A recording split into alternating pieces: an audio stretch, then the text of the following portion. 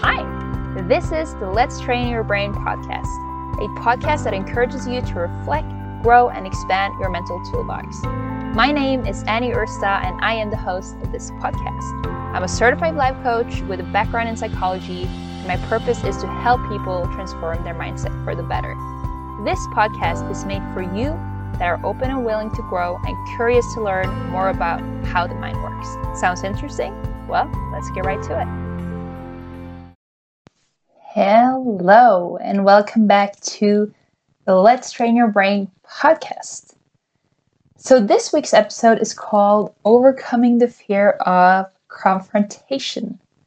And I'm not really sure what confrontations look like for you, but for me as a recovering people pleaser, confrontation was on the back burner for most of my life. I was afraid that I would push people away, or rather make others judge and talk negatively about me behind my back. So to speak, from an evolutionary perspective, it might be the idea of, not getting left behind. And I really want to talk to you today that struggle with confrontation. Or if you don't, maybe this can give you some more insight of what it feels like from someone that doesn't really enjoy it, or rather, used to not enjoying it. I will say I don't necessarily enjoy it, but it has taught me so much to tap more into what confrontation is and how helpful that it can be. Confrontation made me feel uncomfortable because within my upbringing, what I experienced a lot with confrontation was very often a very aggressive way to confront each other and filled with a lot of emotion and very little listening. I didn't really see confrontation as something positive, so instead, I tried to stay away from it, and it was more something, so to speak, unstable. People could easily explode, it felt unsafe, and this is more so when I was younger. And of course, as you grow, you kind of develop new skills. Sometimes very often you take with you what you learned when you were younger. But for me, I think growing up, it was more so the fact that I was afraid of how other people would react to my honesty. But that's just me. Your situation might be very different, or perhaps you can relate to this. Maybe you even like confrontation. Maybe it makes you excited. I do not know how you grew up or how your family handled confrontation. I will also say here that there is an element of culture to add into this. So remember that, I'm sharing my experience as a privileged white female growing up in Norway. However, each family is different. You can grow up in Norway and have a very healthy way of having confrontation as you grow up, or the complete opposite. But this is my experience. So this podcast episode is about how to overcome this fear. Personally, it has taken a lot of time and I'm still working on it. But I think what's interesting with growth is that if you choose to work on yourself and your boundaries, you'll find growth embracing most areas of your life. So in a sense, it's not just, working on confrontation, but it's working on yourself. And that's sort of, as you work on your boundaries, for that matter, that will kind of push out until this area too, where you do confront other people. So by saying that, although this episode is specifically about confrontation, it still is about growth in general. So, like I said, it has taken time and I'm still working on it.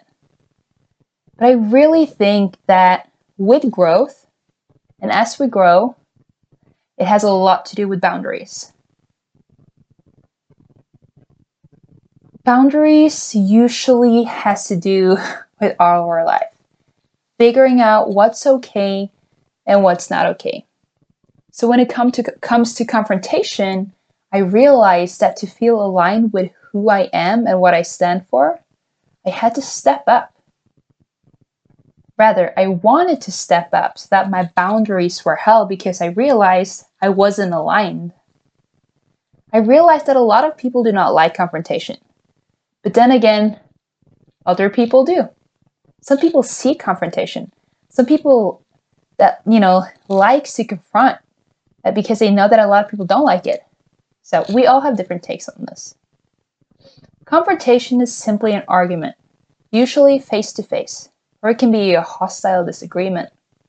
But here's the thing, confrontation in itself isn't negative. It shouldn't be, at least.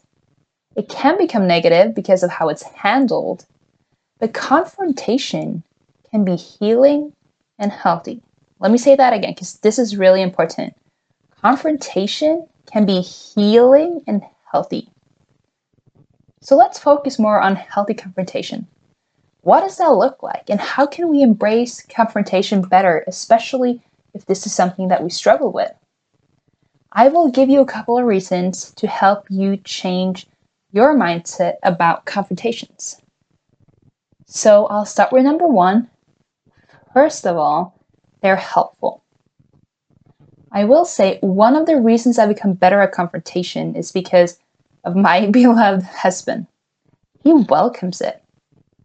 That doesn't mean that he goes out of his way to find it, but if the situation presents itself and something is unfair and not okay, he does not mind it at all. To me, that was really uncomfortable in the beginning because he brought up what I tried to hide away. But confrontation is helpful as long as it's done in a, so to speak, sort of a professional manner. In relation to our new house that we've been in for a week now, we've had some issues and challenges, and honestly, in our experience, if we do not speak up our concern, no one will come and save us and fix our issues. You have to stand up for yourself, and that is why they are so helpful. And I honestly think this is why I've learned the most, that we have to stand up for ourselves, and very often that can be with confrontation. In a sense, you can say that it's self-love, honestly. If someone is treating you unfairly, saying things that are hurtful or whatever, honestly, even a situation at work. So that is number one.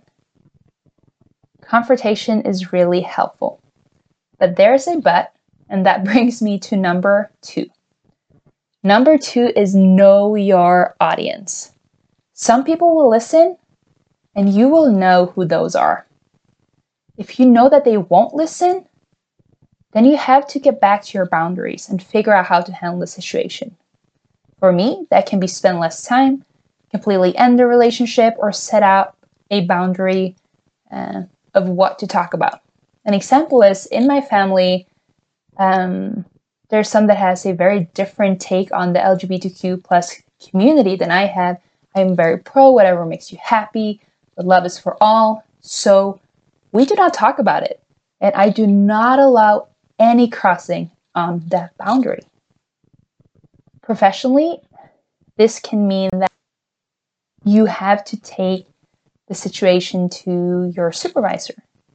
Or perhaps your supervisor's supervisor if your supervisor isn't listening. Because there is no need to keep on confronting if the argument isn't beneficial and it isn't working. Some people simply will not listen. So at that point, find another way. I think there's this quote that insanity is doing the same thing over and over without result. And I believe that is very much applicable to this situation. Because in the end, you'll get so frustrated and so bitter. It's not worth it. Cut it out. Find your boundary. So that's number two. Know your audience. Number three. Do a heart check first before you confront. Do not confront when you're really emotional or whoever you're going to talk to is. Ask yourself this. Are you speaking or are you confronting to attack or to build a better relationship? Are you confronting to attack or to build a better relationship? Always, always, always ask yourself this first. What is your intention? This is especially important when you struggle with confrontation, because if you know that although you find it uncomfortable, you know that in your heart that you're confronting because you care for someone, because you love someone, it changes everything. At that point, it's worth it. Because you're not out to fight, you want to build. Number 3, do a heart check first. Number 4, don't bring a long list. How do you eat an elephant? You eat one piece at a time. When I first started dating George, I will literally come with a long list of red flags of things that I wanted us to talk about. And instead of so, kind of, speak, or rather, let me rephrase. Instead of talking about it once it happened or like fairly close to when it happened, for some reason, I literally had a list. That was not good. I've learned that instead of saving them up, bring them out more frequent. This also makes healthy confrontation more normalized, and it's not something you do, like once a year or every other month and you really dread it. Confrontation at that point will be more normalized. It will be healthy. Of course, some confrontations are more serious and severe than others, but this has at least helped me a lot to change my mindset into the fact that confrontation is healthy and it's not this scary big thing. Relationship-wise, this has helped us forgive each other more often, less build-up, and honestly, it's brought more joy and humor into our relationship. Honestly, there's nothing wrong with a daily dose of forgiveness. In friendships, I believe this helps us feel less attacked, less like a victim and more like a human.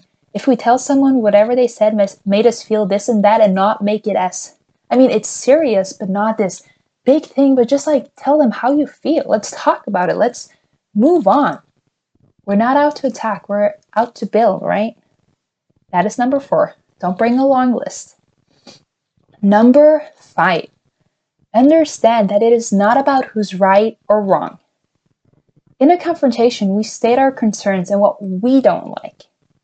This doesn't mean whoever you confront will agree to everything you're saying. To me, the most important is to voice my concerns. If nothing changes, then at that point, it's up to me to decide which boundaries to make. While other times, we have to agree to disagree. In my marriage with George, him and I have plenty of things we disagree on. And that's okay because we know that. That doesn't mean we don't respect each other or love each other, but that means that we had to confront our issues first and then find a solution for it. And that's okay. It's silly to think that our perspective in a confrontation is the only and the right perspective. Often, of course, not always, people are reasonable and have a reason behind the action that they took. Let's be open-minded to hear them out. Less listening, more talking, honestly. This really goes back to the perspective of we're not out to fight, but to build. That's number 5, understanding it's not about who's right or wrong. Number 6, the magical sentence, I feel. You only own your own reality and feelings. My reality isn't the same as everyone else. I can't tell someone that they are this or that, but I can tell them I feel that they are, XYZ. So please, my friend, and this is a word of advice to myself, let's stop telling people that we know what they think and that our own reality and how they must feel. We can voice our concerns, but that's it. Tell how you're hurt and how it makes you feel. Most often, people do not intend to hurt, but that doesn't mean it still don't feel that way. So that's number 6, the magic sentence, I feel. So lastly, number 7, set yourself up for success. Breaks are golden. If you feel that the situation around the confrontation is becoming heated, take a step back. Tell whoever you talk to that let's get back in 30 minutes or an hour or the next day so you know when you'll get back at it. But at this point in time, it's too heated or there's too many emotions just roaming around in the room. Confrontations are not the best when both is hungry. That's another one. Confrontation isn't the best when someone is having a really hard day. Set yourself up for success. Tell your friend, partner, coworker that you like to talk, but also ask if now is a good time. Sometimes I have to tell George that I don't have the capacity at this moment. Other times I see that he's stressed and I choose to wait until a better time. Of course, this is in a perfect world, and I bet if you're human like me and my husband, it still happens in situations when we probably could have avoided it. But, this is things to learn from at least. The thing is, if you can put these 7 steps into how you confront, I believe you can really understand deep in your heart that confrontation is done or should be done out of love for yourself and for others. Of course, some people want to argue and fight simply for the sake of it, or some other people are just power hungry. But that's not the focus on this episode. The focus on this episode is how we can overcome our fear of confronting.